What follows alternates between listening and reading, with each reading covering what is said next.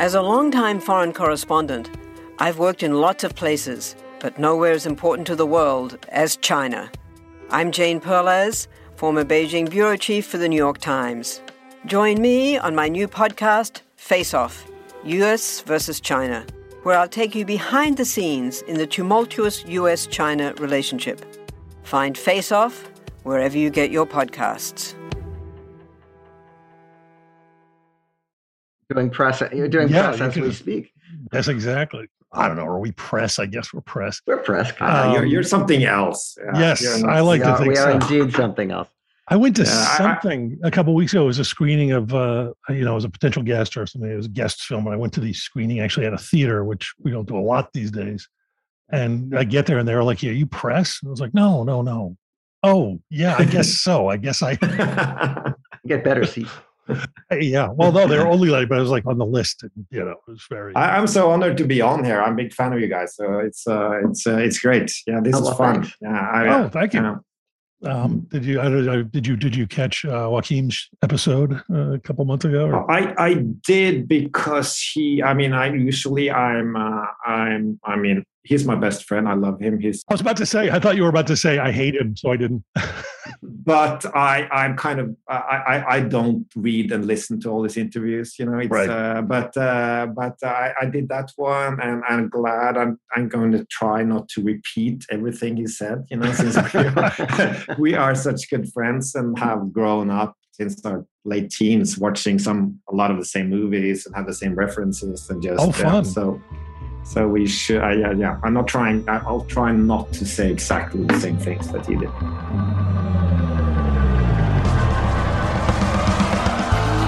This is The Movies That Made Me with your hosts, Josh Olson and Joe Dante.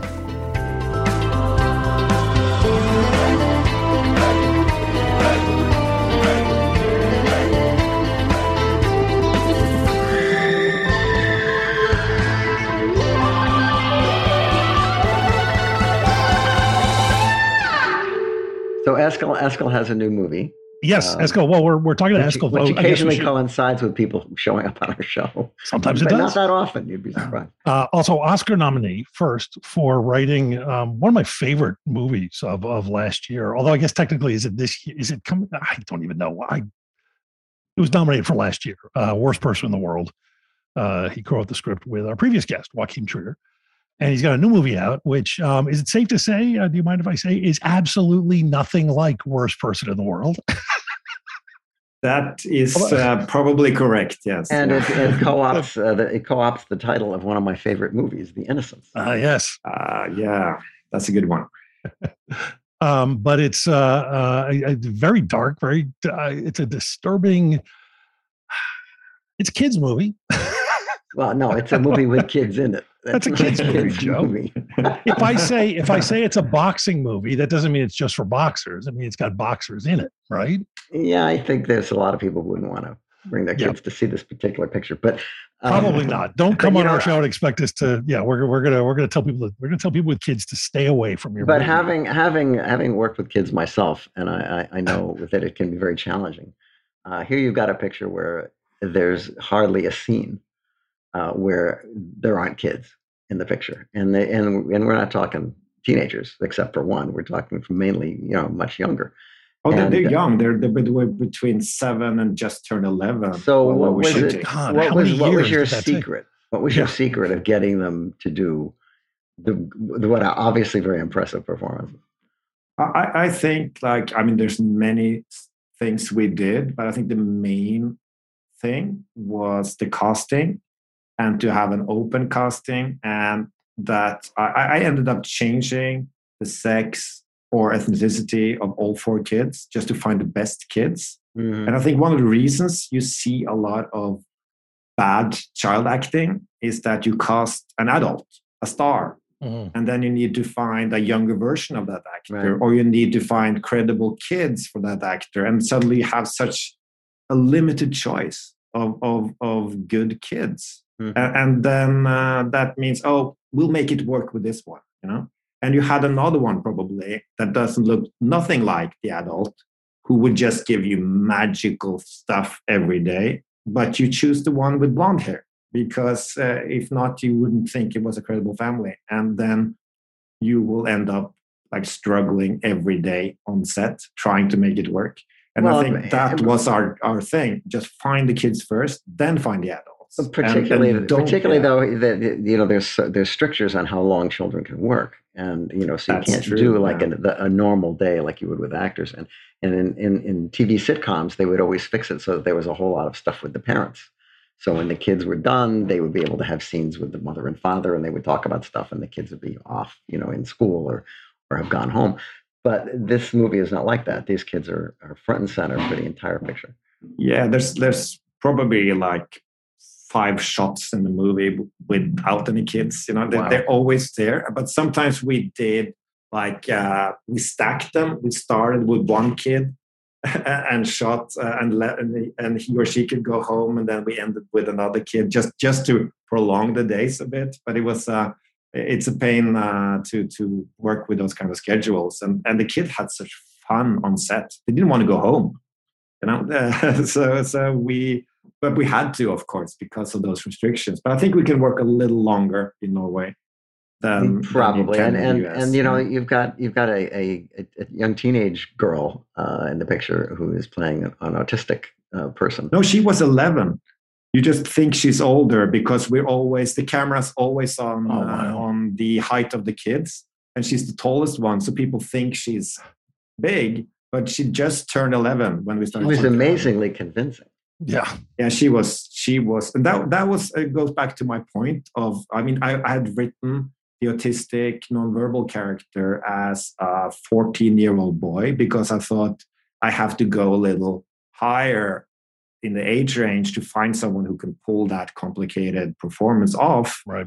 And since we were just looking for interesting kids, there was this 10-year-old girl at the casting who kind of was zoning out and in her own world while waiting.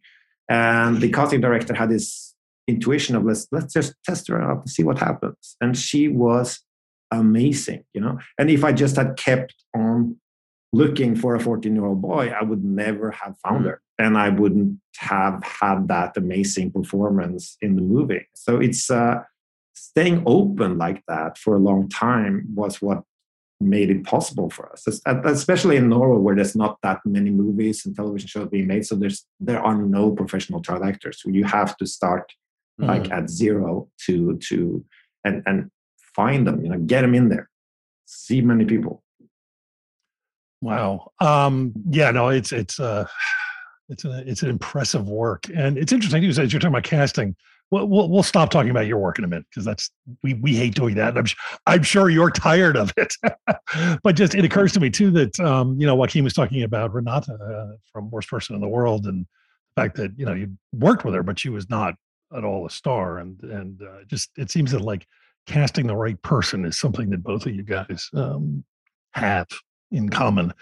Is that sort of forced on you by the fact that you're in Norway, or is it something you've talked about with him? Or I think it's something, I learned and Joachim learned by doing mistakes in film school. If you cast the wrong person, you're just regretting it all the time. It doesn't have to be a bad actor, just the wrong choice for the role. Right. And I think it just makes your life so much easier. And people think, oh, you're so great working with actors. They might say, and I don't know. The kids, I don't know if I'm good at working with them. I'm just good at sticking in there until I find someone that works. No, it's true. If you cast the right people, you don't have to be that good working with them, right? Yeah. That's kind of brilliant. Well, let's get into because we had a lot of fun with Joaquin, and it's what we do. But I'd be very interested in sort of getting a sense of the kind of movies you have inspired you along the way, made you who you are. What's your? I don't know. Do you want to just sort of pick one and jump into it? Do you want to talk about your sort of general aesthetic of what you like? Is there one? Well, there's no general aesthetic of what I like. I go through phases. I love a lot. I love cinema. That's why I was kind of a VHS kid in school, just having I just love watching movies. And I went to the cinema, I watched films, and I just loved it. And just suddenly the thought crept in my head, someone makes these things. It's can I do that? Is that possible? And I didn't have any, like, my family weren't in pictures or in anything artistic and everything, so it just felt like a dream in a way. But I just wanted to do that, and so all my movie making thing, it comes from a love of cinema. That's why I love a podcast like this, because it's so full of love for films and trying to talk about movies that are a little bit overlooked and that are meaningful and great. And I love that. It's so it's hard to. I mean, you can do a podcast like people and do it like a top 10. And you will end up like everyone talking about Godfather 2 and that's great. But I feel you should also talk about those movies that don't get noticed that much, which I feel you do a lot. Yeah, no, we like to get in between those cracks. And I wanted to. I mean, I thought a lot about making a list and sending to you guys, and I can't. I'm not sure which one I ended up putting on it because I went through. It should be really meaningful, but it should also be something a little bit like not everyone chose, and I can't really remember, except for like the very obvious choice of The Breakfast Club. I remember I put that on, right? Okay.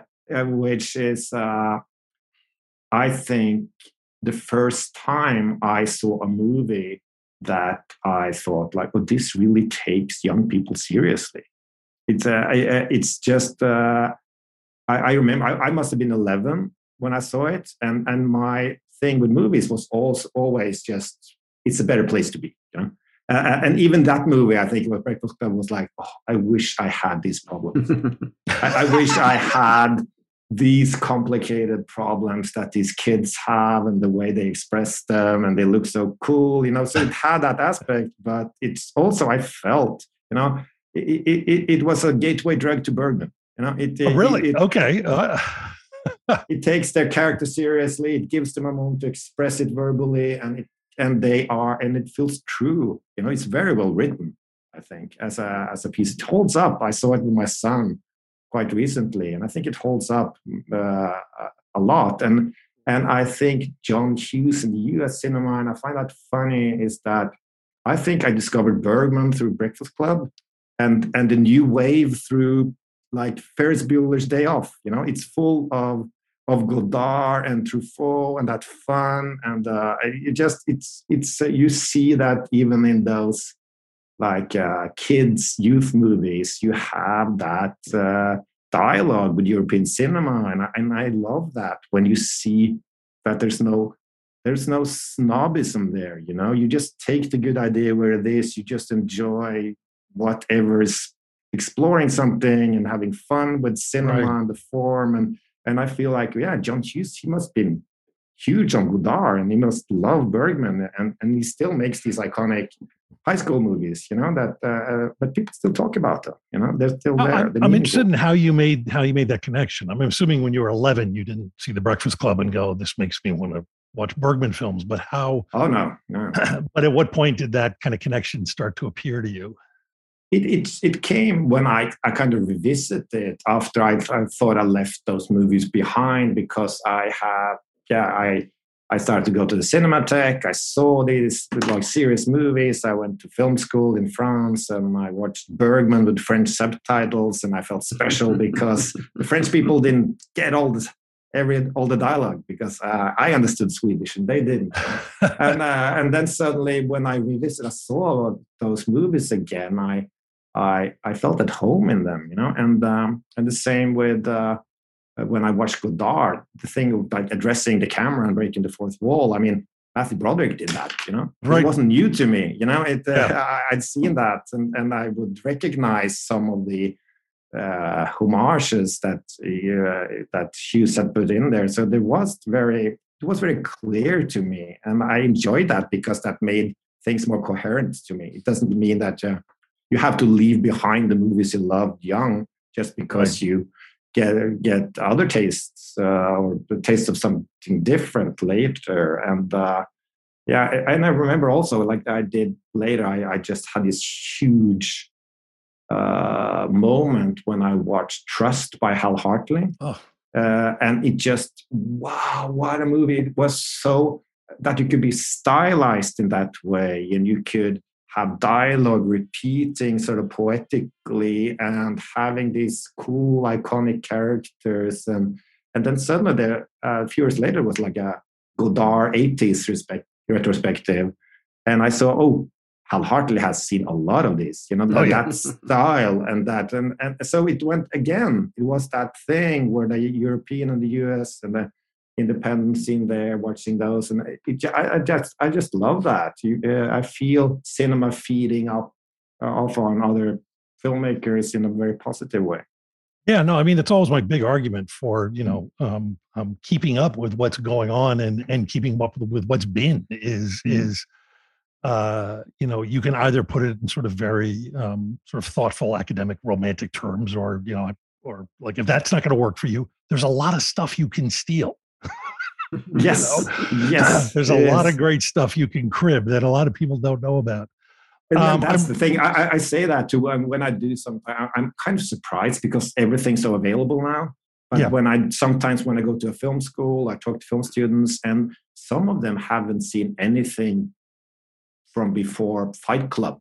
It's like and I go, and don't you know you can get ideas for free? You go back there. I mean, you might not even like the movie, but see what they tried out, see what Godard did with sound, see what, and just be inspired and use it. And people will think you're being original. And you probably are, because when you steal something, you make it your own. Yeah, no, exactly. I'm really interested in because I love Hal Hartley, and I sort of discovered those movies early on when they were first starting to come out. Where were they showing in Norway? Were they on TV? Were you getting them on video? Were they showing it? It was a very small indie distributor that released Trust in the cinemas in Norway. So me and a friend, I think we were the only people in the audience. And I remember writing to that distributor asking for a poster, and she said, "Well, yeah, we have one, but we messed up in the printing, so it doesn't look any good." And they sent me one, and they really messed it up. It looked terrible, but they hadn't any money to print another one. Oh, no.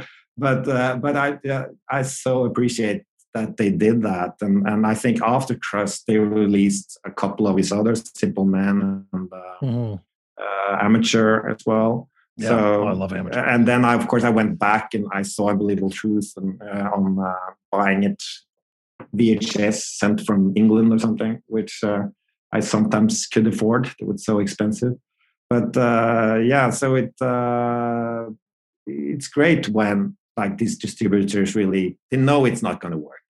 They know it's not going to be a big movie, but they just feel a responsibility to communicate that love.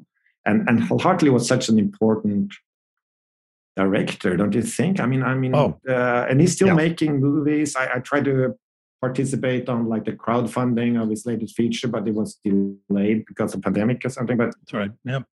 He should have a revival. He should do retrospectives in Cinematheques. And the 90s are in fashion now. So it's still timely. It's not dated in any meaningful way, and it still feels fresh. Yeah.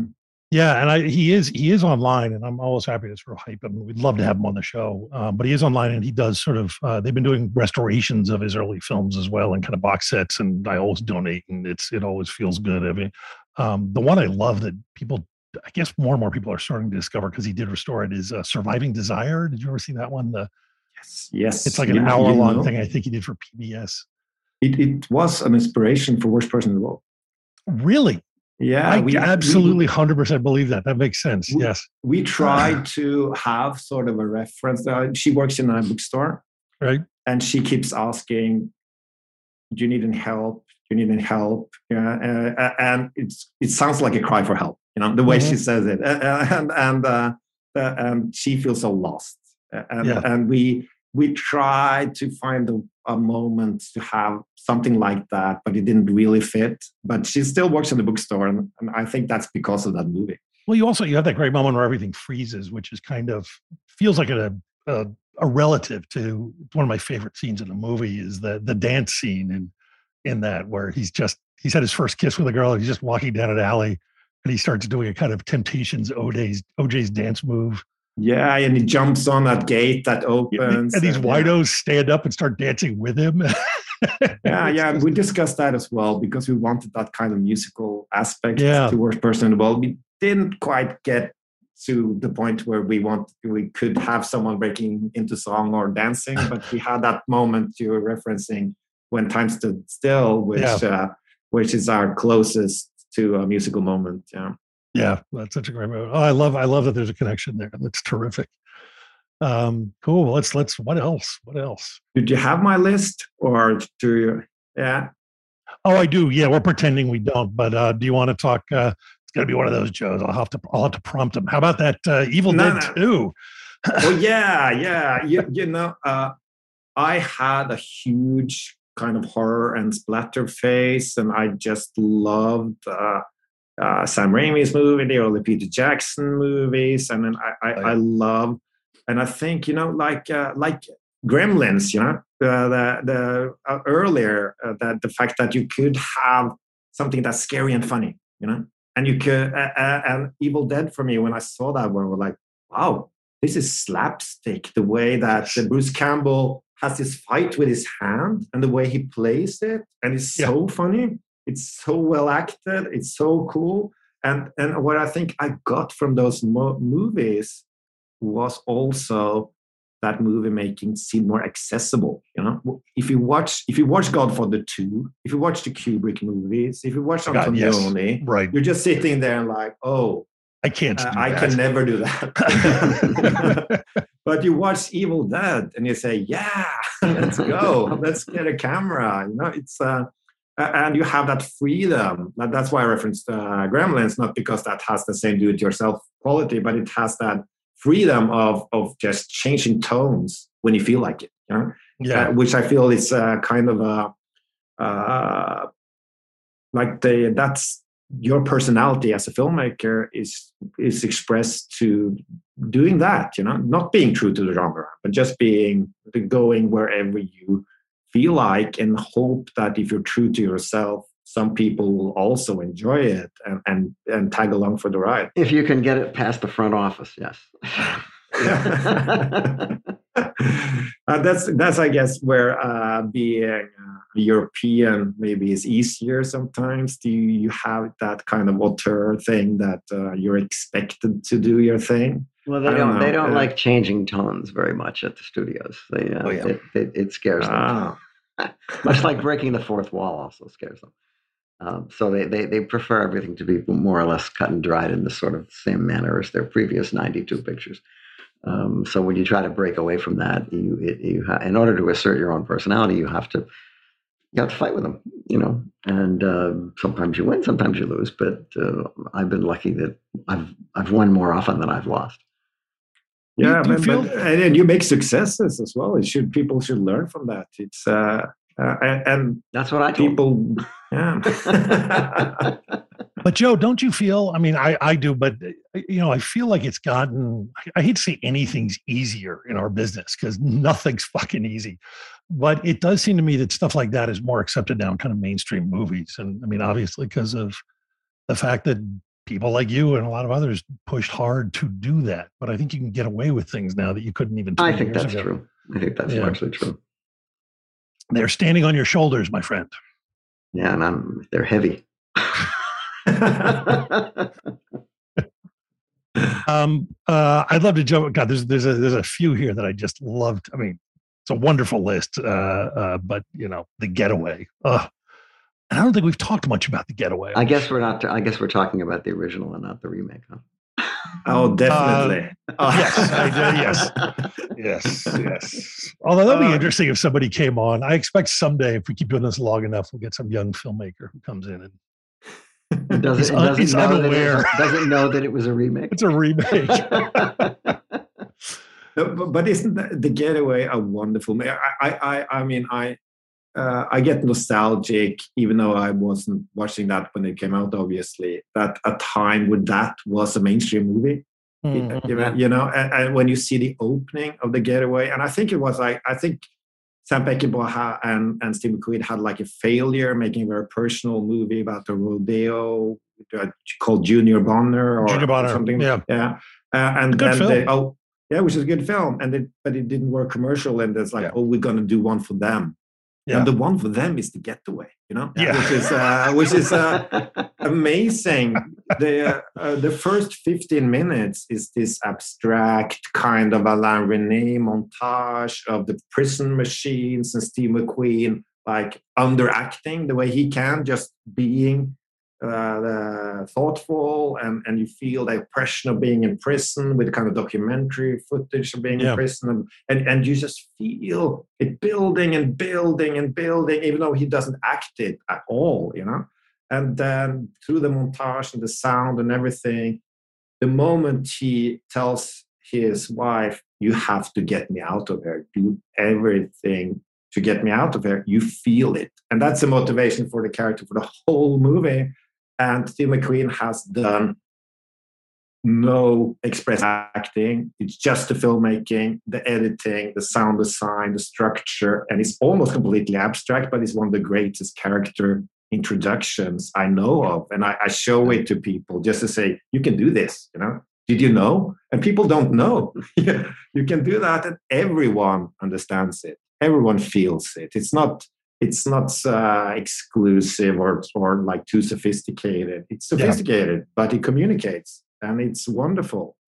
And The Getaway is just I love that movie, and it also has like the very efficient, like what it settles into more like a thriller, normal kind of movie with a very efficient Walter Hill. We got to credit Walter because And then I think when they have that great set piece where they are trapped inside that garbage container and dumped into the garbage truck, and they're starting to get squeezed. I think, well, George Lucas must have seen that. That's Star Wars. This movie has so much like great stuff in it, and it's still from at least in Norway, no one mentioned it. It's and I think I also mentioned The Limey by Steven Soderbergh. Yes. Because I feel that's a movie that takes kind of that energy of the opening of The Getaway, and of course a little bit of Point Blank that's inspired also by the French, like the LRNA movies, and just make something that's so abstract and so beautiful, but still very relatable because it's that cool revenge genre, and it has that that wonderful energy of just like, I'm going to get him, Yeah. I love that film so much. And I know that, one of the beauties of Soderbergh is that he has just consistently done what he wants to do and followed his own thing. But there was that period of the back-to-back of Out of Sight followed by The Limey, where I just thought, oh my God, he's just going to be making movies for me for the rest of my life. And this is all I need. And of course he didn't, but that's fine. That's fine. Yeah. At least he gave us that. Yeah. Yeah. That movie's just amazing. And it also just is there's a fantastic commentary track with Lem Dobbs, the writer, and Soderbergh, who had worked together before and are clearly friends. Have you ever listened to it? Because I did. I'm not a big fan of commentary tracks, but that one was great. Yeah, that's a small handful of ones that. Yep. Yeah, Lem Dobbs, he really digs in there and like critiques Soderbergh for some of his choices. They fight. They fight. I still remember. As a screenwriter, this spoke to me. There's he talks about the scene where Terrence Stamp gets beaten up and thrown out of that building by those guys, turns around, goes back inside, and the camera stays outside. And Lem is really miffed because he cites, some New York Times critic, I think, for talking about it as a piece of great, great direction. and he then reads from the script. That's where the line is: the camera stays outside like an obedient dog waiting for its master. And he's like, it's in the script. And Soderbergh goes, then go direct your own fucking movie. And they just bicker, but it's beautiful and funny and warm. And but the structure of that movie, that must have been so much fun to edit. Once you let go of having to tell the story in narrative sequence, and just glorious. Yep. It's a classic. It's a classic. It is. I could talk about the Limey all day. I'm sorry. Me too. Let's talk. So here's one that I've gone back to a couple of times, and I'm actually a bigger fan of this director than a lot of people are. I think he gets short shrift, but I've never been able to connect to The Hunger. And you wanted to talk about that. I'd love to hear what you have to say about that, because maybe you can bring me around.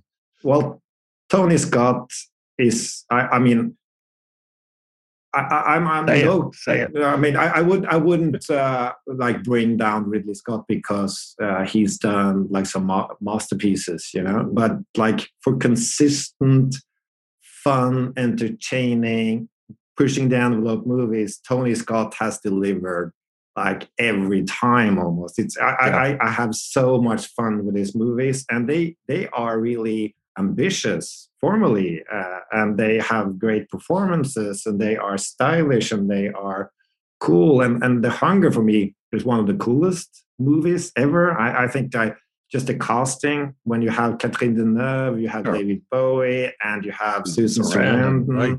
And you have the opening montage again. I'm a sucker. You can see that now.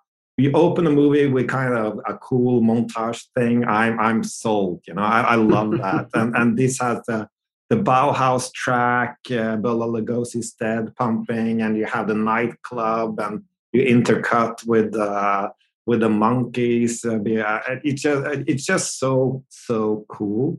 And I love the style of it, and I love some of the ideas of it. I feel are really interesting. There's a wonderful scene where, it's a vampire movie, and David Bowie's character and Catherine Deneuve's character have been a couple for a couple of 100 years, and suddenly he starts aging, and it's this great scene when he's in the waiting room where Susan Sarandon works, and he's asking, when can I see him or her? I can't remember. And then he waits, and he ages maybe 20 years. So suddenly there's this older guy coming, like, you said I could get in. And you see that it's such a good idea, the fact that he has that aging process in that moment. And no, it's just it's very, it's just like a cool, great movie, again, with that style of editing that I love, that's been kind of a thing we talked about with The Getaway and The Limey and The Hunger. You have that as well in a very interesting way that creates like meanings and connections that you could never do with a more traditional, conventional filmmaking language. Yeah, maybe that it's the least. It's sort of all everything you talk about. I'm like, I love that too. I love that. It's the fact that it's sort of, I think it's the least narrative driven of his movies, or the one least concerned with a compelling narrative. Because I remember it's sort of like, it doesn't quite get where it's going for me. And maybe it doesn't like land perfectly. It doesn't. I would agree with that. And you have like, I think his latest movie, Unstoppable. Yeah. It was just like a perfect B movie in the best way, just like hit the ground running, no first act, kind of efficient, great story. We got to stop the train. Yeah, that's it. And it's unstoppable, so it's hard. Is. That's right. How do we know that? It's the title. I love him. He seems to be getting his due more and more these days. But unfortunately, he's not here to see it. Yes, that's sad. Hey, we just want to take a break from this conversation with Eskil Vogt and give a shout out to our sponsors, moviesunlimited.com. They're the movie collector's website. They're not only huge fans of our show, but they feature many of the movies we discuss here, so you can easily find them to add to your collection. Sure, you can stream a lot of stuff these days, but when you buy your favorites, you'll watch what you want when you want, and there's usually a ton of great content and bonus features, director's commentary, deleted scenes, all sorts of stuff. And they don't just freeze up and stop moving when your Wi-Fi gets a little funky. Click the Movies Unlimited banner on the Trailers from Hell website and buy your favorites from hard-to-find films, imports, and more.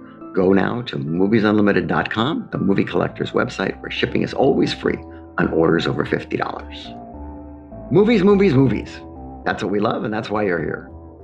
Want to learn how you can make smarter decisions with your money? Well, I've got the podcast for you. I'm Sean Piles, and I host NerdWallet's Smart Money Podcast. On our show, we help listeners like you make the most of your finances. I sit down with NerdWallet's team of nerds, personal finance experts in credit cards, banking, investing, and more. We answer your real-world money questions and break down the latest personal finance news. The nerds will give you the clarity you need by cutting through the clutter and misinformation in today's world of personal finance. We don't promote get-rich-quick schemes or hype unrealistic side hustles. Instead, we offer practical knowledge that you can apply in your everyday life. You'll learn about strategies to help you build your wealth, invest wisely, shop for financial products, and plan for major life events.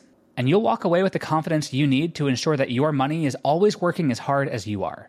So turn to the nerds to answer your real-world money questions and get insights that can help you make the smartest financial decisions for your life. Listen to NerdWallet's Smart Money Podcast wherever you get your podcasts.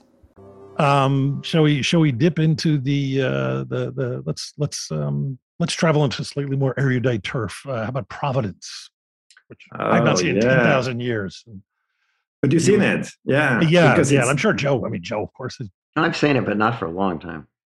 It's I think I'm one of the few people in the world who thinks that's a very funny comedy. I laugh a lot when I watch Providence, and it's about an old cranky alcoholic writer played by John Gielgud, right? And he just imagines these stories about characters that resemble a lot his family, and you see fiction and reality mixing, and he's getting drunker and drunker. So things start to pop up in his fantasies that he don't want to be there, and I just laugh. I think it's so inventive and so funny and so insightful, and some people think it's the most pretentious movie ever made, and I think no, he's having so much fun with this, and it was one of the main inspirations for my first movie as a writer-director called Blind, where we kind of follow the interior life of a blind person, and her when she hears something or she talks to someone, she has to imagine what makes that sound or what happens around her, and she starts to make up stories because she's sitting inside a lot, and it was very much inspired by Providence, and I guess when my movie screened in Sundance, people called it a comedy, and when it screened in Berlin, they were saying it's a very serious art film. So maybe it's the same with Providence. It depends on who's watching. Context is everything, man. Yeah. Oh, that's funny. Yeah, but I think it's Alain René's only English language movie. And I don't know who distributes it or if it exists on physical media or whatever, but it just feels like it must be on Criterion. Should be out there. It's a unique movie. There's no other movie like Providence. I would imagine it's out there. Yeah. Are you, Joe? Can you speak to that? It's being his only English language film. As far as I know, yeah. But I think Criterion has it. I hope they do. I don't think so, but they have some Alain René movies, so. Yeah, let's hope they have. Yeah. But here's one I know Criterion does have finally. I think on Blu-ray even. Mishima, Paul Schrader's. Yes. Glorious, stunningly visual piece of work. It's Mishima. I mean, it's of course based on the writer's life, but also his fiction. Yeah? So you have those. I think it's called Life in Four Chapters. So you have that kind. So you have Mishima preparing his kind of coup suicide, intercut with those 4 chapters from his novels, filmed in very different styles. And I think it's what the first time Philip Glass made that score, he felt that he made it a lot of times since. You know, that the wonderful score. That, sure, yeah. Oh, it's okay. Yeah, yeah. It's amazing music, you know. And I saw Paul Schrader. I'm a big fan of his, but I also love the way that I think he made a top 10 for like in a British Sight and Sound or someone, and he put Mishima on. his own top 10. His own film? Yes. Good. Yeah, that's... And I went, yeah, way to go, Paul. I think that's no false modesty here. And I think it is kind of a groundbreaking movie, and it was very influential. And Jörg and I talked a lot about it. It has that kind of Bertolucci kind of camera movements and stylized traveling shots, and it has like influence from performance by Nicholas Roeg and in some of the visual ideas, but it's still a very unique movie. Again, there's only one movie like that. There's just it doesn't that I feel so inspired when I see something unique, something that's just a movie that has its own kind of structure, its own kind of logic, its own kind of visual style, and that movie really has something going that, I mean, you can't really compare it to much, you know. Yeah, no, I agree. And I can't, Joe, was it a studio film? Was there some? Was it Coppola? Oh, yeah, I think maybe Coppola at least financed or helped finance it. So. Yeah, that would make sense. Okay, because it feels like even then it feels like that might be a bit much for a studio to get behind. But it's an amazing piece of work, and I always love when writers make such beautifully directed films. I'll bet you. It eliminates the middleman. Yeah, that's right. That's right. But isn't it incredible that Paul Schrader is still making relevant movies? I mean, he's. I mean, The Card Counter was very, very good, but I mean, First Reformed really hit me hard when I saw it a few years ago. It's like, wow, this is. I mean, he's doing that kind of structure that he's been doing since Taxi Driver, in a way, or Light Sleeper, or American Gigolo. But he's doing it in a way that you feel like he's really has something to say. It feels important. Yeah, he's still driven. It feels like, and I look at something like, I mean, I love The Card Counter, but First Reformed is, I mean, that feels like a movie for me. A very studied, very dedicated, but nonetheless young, angry man. It's not the kind of movie you look at and go, some old guy made this. Yeah, definitely. Which, he's still very interesting. Let's go to the master, shall we? You've got Notorious here on your. That's my favorite Hitchcock. That's my favorite Hitchcock. I just, also because of the casting, I can't think of a better cast than Ingrid Bergman and Cary Grant and Claude Rains and whoever the actress is who plays his mother. She nails it. She didn't make very many movies, but she was a theater actress. But it's a pretty amazing ensemble. And also the way that those two, I mean, the villains you completely understand them. They're afraid. They are afraid of being killed. They are exposed. You understand their motivation in a weird way that you usually don't in those kind of movies. And you also have this perverse plot of Cary Grant kind of pimping out the woman he loves for like national security purposes, which is it's such a weird and wonderfully constructed story with that wonderful set piece around the key, the things that Hitchcock could do, and purely visual. All the stakes are very clear to everyone, and you have this amazing suspense of like, we're running low on champagne, which means that we have to go to the wine basement. Yes. In the wine basement, something's happening that you. I mean, he could find suspense in places that you wouldn't think of, which is so great when you have even in a movie like Torn Curtain, which is not a great movie, but you have like some great moments, wonderful sequences. Like, okay, they are on a bus that runs in front of the regular bus. So that means if they are delayed and the real bus catches up to them, they will be exposed. So you have like you going in a normal tempo as a bus, and you feel the other bus, oh, it's catching up, and you have that amazing suspense. And then who would think of that? It's not a normal kind of suspense situation of a car chase or running after one or someone who's going to kill you and you have to stop them. It's so original, and it's so tense, and it's so and the way of doing kind of Hitchcock suspense, I feel. I mean, that's very inspiring to me, and maybe one of the reasons I did The Innocents is that I love that kind of suspense, that instead of ramping up the action, making everyone run in this last act, or making the explosions louder and the music louder. Hitchcock goes the opposite. It's like, okay, it's high stakes. We cut the music. Yeah, silence. We slow down. And instead of you just being bombarded with stuff, you lean in. You understand, oh, something's going to happen now.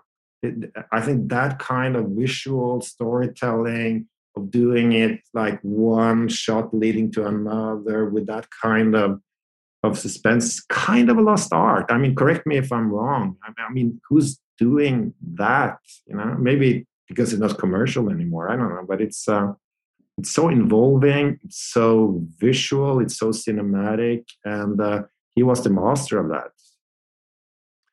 Yeah, I don't know if anyone's doing that now. It feels like they aren't. I also, one of the things I love about that is some of the performances. You're not used to seeing Cary Grant with that kind of dark side and being tormented and tortured. He's unsympathetic almost the entire picture. Yeah, and you don't know, That's one of the joys of the movie is you don't know what to think about it. Yeah, it has complexity that the average RKO picture at the time didn't have. Yeah. Cary Grant is, I think he has that his character, he's doing something. I mean, he's pushing Ingrid Bergman to sleep with the villain to find out because that's his job. And she doesn't want to do it, but she does it because she loves him. And he doesn't want her to do it. So he has contempt for her because she does what he tells her to do, which is a very weird situation, but very human. I think it's very real that people have those kind of complex feelings about stuff. So it has real depth of character. Yeah. No, it is definitely one of my favorites. How about Jacob's Ladder? I was surprised to see that one pop up. That hasn't popped up on our show, by the way. It is not. No one has ever mentioned it. No. But I mean, he just had a new movie now. I haven't seen it, but yes, Adrian Lyne. He's not talked about that much. I'm even not sure how to say his last name until you said it now. If it's either Lynn or Lyne, so now I know it's Lyne. I think it's Lyne. Joe, you know for sure. But I think after Lolita that people stopped talking about him. Well, that was happening. I guess making erotic thrillers is more and more out of fashion in a way. I don't know, but Jacob's Ladder kind of stands out in his filmography. It's certainly not very erotic. It's not very erotic. Yeah, I can't remember. It has some like sexual dark stuff in it, but it's not. It's kind of a nightmare. It's a very original nightmarish movie. And I saw it a little bit too young. Probably that's why it just has settled in my brain. But the visuals of it and the way that Tim Robbins has an amazing performance, holding it all together, and there's this just Chinese box of what's real and what's imagination, and it has this Francis Bacon-like demons. It has very strong, like audio-visual experience, and I've seen it a lot of times. I still don't get it. I still don't understand. When did he die? Did he die during the Vietnam War? Did he die later? what's happening. I understand that this is some kind of fantasy while he's dying, of demons trying to get him, and maybe the demons are just trying to make him accept that his life is over. But where is all this coming from? From what level? It doesn't bother me. I'm along for the ride, and I enjoy trying to figure it out. And I don't know. It should be a movie that people talk about because there's so many visual ideas in it. You know, it's really well made. And I think this is the first time Francis Bacon has been name checked on our show. Probably not the last. Yeah. I also feel it was what's his name? Bruce Joel Rubin wrote it, and I feel like that was I don't mean it's a bad. He wrote a lot of movies about death. I mean, not in which people die, but in which death is in different. I mean, he wrote Ghost, and there's was the Michael Keaton movie where the guy's sort of just getting ready to die and so forth, and it just felt like I guess an interesting creative obsession, if not a completely depressing one. Well, yeah, but commercial in the case of Ghost, though. Yeah, so, yeah. Yeah. I mean, it was yes, he did have some hits too. That's the crazy thing. But, it's a hard theme to sell, I guess. Yeah, this movie about death. Yeah. We tried to undersell that aspect, the worst person in the world. Kind of. I think we managed to hide the fact that it's about death. But I think it's always about death, isn't it, Josh? I suppose, yeah. Although Russ Meyer might disagree, but let's go out. I think I've said this before on the show. My either favorite or second favorite movie from this filmmaker, depending on what kind of Paul Schrader mood I'm in. But The Dead Zone. Yes, that is a wonderful film. I kind of reference it in the opening of The Innocents, just I felt the titles with the Michael Kamen music. I mean, usually Cronenberg works with Howard Shore, and then I think it's the only score that came in it. It's a wonderful score, and it's so lush and beautiful. And this is my favorite Stephen King adaptation. Yes. It's the one where you feel it's a great book with a great idea, but Cronenberg and Jeffrey Boone, they improved it. I mean, I think very much so. Yep. Especially the I think we talked about this in the show. We have.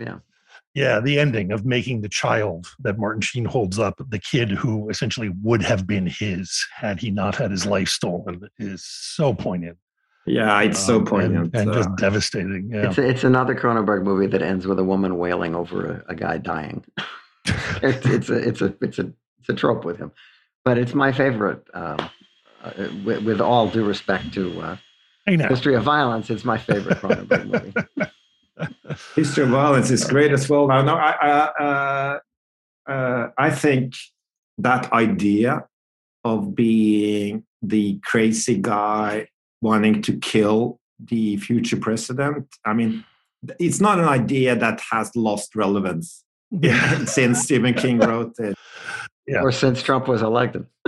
Yeah, and that idea of just completely identifying with the crazy person and just being on his side and knowing that he'll end up being perceived as that, but he has saved the world. And it's so well done. It's so well acted. It's so well shot, and it has that scissor kind of suicide. That's kind of like the Cronenberg moment in it, but it's still just a very, in a way, more of a mainstream movie, I guess, than what he did just before that. Yeah. But well, it's also it's. I mean, that sequence you talk about is in the middle of it's almost a short film within the film. The Tom Skerritt cop thing where he's solving that, and there's one scene in it which I'm positive was put in by the studio that makes me nuts, where it was Martin Sheen and the editor of the newspaper, and it's the only time you see Martin Sheen without the main character being there, and it's not one of the visions he has, and it's almost like they were afraid to let it ride. They almost felt like, no, we need to tell you objectively this guy is really bad. We're like, we've seen he's really bad. we're inside Christopher Walken's head. We understand. Yeah. Well, but I'm sure that was Dino De Laurentiis. So yeah, somebody forced that on them. But I think considering that he was working for Dino, who was not easy to work for, it's also one of Dino De Laurentiis' best movie for sure. Yeah. But Stephen King had the future president kill a dog in the opening of the book, so they are just to be sure everyone knows that he's bad. Yeah. But you're very right to point out that scene. I was thinking last time I saw it was like, this perspective change is not like perfect. It kind of signals that we're in a new phase of the movie, that something like, okay, now we go in this way now. It expands the scope of the story. So it kind of works, but it's like you say, it's like we should have kept closer to the Christopher Walken character. Well, it is kind of episodic, the way it's told. It's almost little pieces with different groups of characters. It is, yeah. Yeah, but all kind of building up to that thing that comes back to it. But it is, I will say that scene is modular. You can just cut it and you're fine. No, that's true. But what I feel also about the great thing about the episodic structure is that you have that thing with coma. And the fact that he, in the opening, after 5 minutes or so, you feel he has this strong relationship. Brooke Adams, is that her name? Mm-hmm. The actress. Yes. Yeah. And then he has this car accident, ends up in a coma, and you have that ellipsis of cinema, And for him, it's the day after, and she's moved on. She has another husband, and that scene that they have when they spend just one day together, and she just, okay, let's just consume what we had and didn't consume at the time, and just have sex and hang out, and then they say goodbye. I mean, you don't expect something that touching and true that has nothing to do with the main plot of killing the president. It's just character moments, and it's beautiful. It's beautiful. Well, and it does feed your. I mean, it does end in that moment. It just makes you feel all the more what he's going through, I think. But you're right, and somehow having his father there for that, kind of as a witness to when she comes to visit, and he knows what's going on, and they've already established these are, I think, are they like fundamentalist Christians or something, and the fact that his father completely understands what they're doing, is completely supportive and warm and understanding of it, is just, it's an incredibly human moment. People are always giving David kind of, I think a lot of people think his movies are cold, but I think you're always going to find that kind of, there are all those moments of real emotion that are just overwhelming. It is. It's very touching. And like you said, that the fact that when people are good to each other in a surprising way, it's so nice to see, especially in that kind of context of a very grim story of self-sacrifice and kind of having a curse, that you're. I mean, the world may be cruel, but people don't have to be, I guess. Well, Eskil, man, thank you so much for coming on, man. We're really, really psyched to have you on. The movie is The Innocents. It's out this week. It's in selected theaters and on demand, I guess, and all the places you see movies these days, which would take an hour to list, I suppose. But thank you. No, and I'll say I don't think we covered any of the same turf with Joaquin, so you done good, sir. It's been great to be on, and great to talk to you guys. Yeah, and just tell me real quick, what's next? Do you know, or are you? I wish I did. I feel like, people are so interested now, and the doors are open, and what's your next project or whatever, and I should have had like 3 scripts under my arm passing them up. I have nothing. I just need time now to watch movies and read books and be bored and come up with something. Got to recharge your batteries. You just recharge the batteries. You just spend a lot of time on a picture, and you know what it's like. It consumes you. Yeah, it does. Yeah, I'm glad you understand. Great. Well, thank you very much, man. Good luck with the film. Thank you. Our show was recorded from several well-stocked bunkers. we can't wait to get back to beautiful downtown Burbank.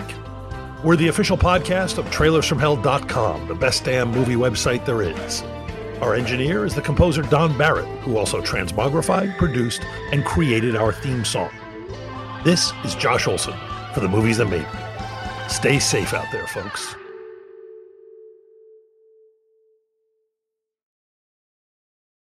Want to learn how you can make smarter decisions with your money? Well, I've got the podcast for you. I'm Sean Piles, and I host NerdWallet's Smart Money Podcast. Our show features our team of nerds, personal finance experts in credit cards, banking, investing, and more. And they'll help you make the most of your money while cutting through the clutter and misinformation in today's world of personal finance. You'll get clarity on strategies to help you build your wealth, invest wisely, shop for financial products, and plan for major life events. Listen to NerdWallet's Smart Money Podcast wherever you get your podcasts.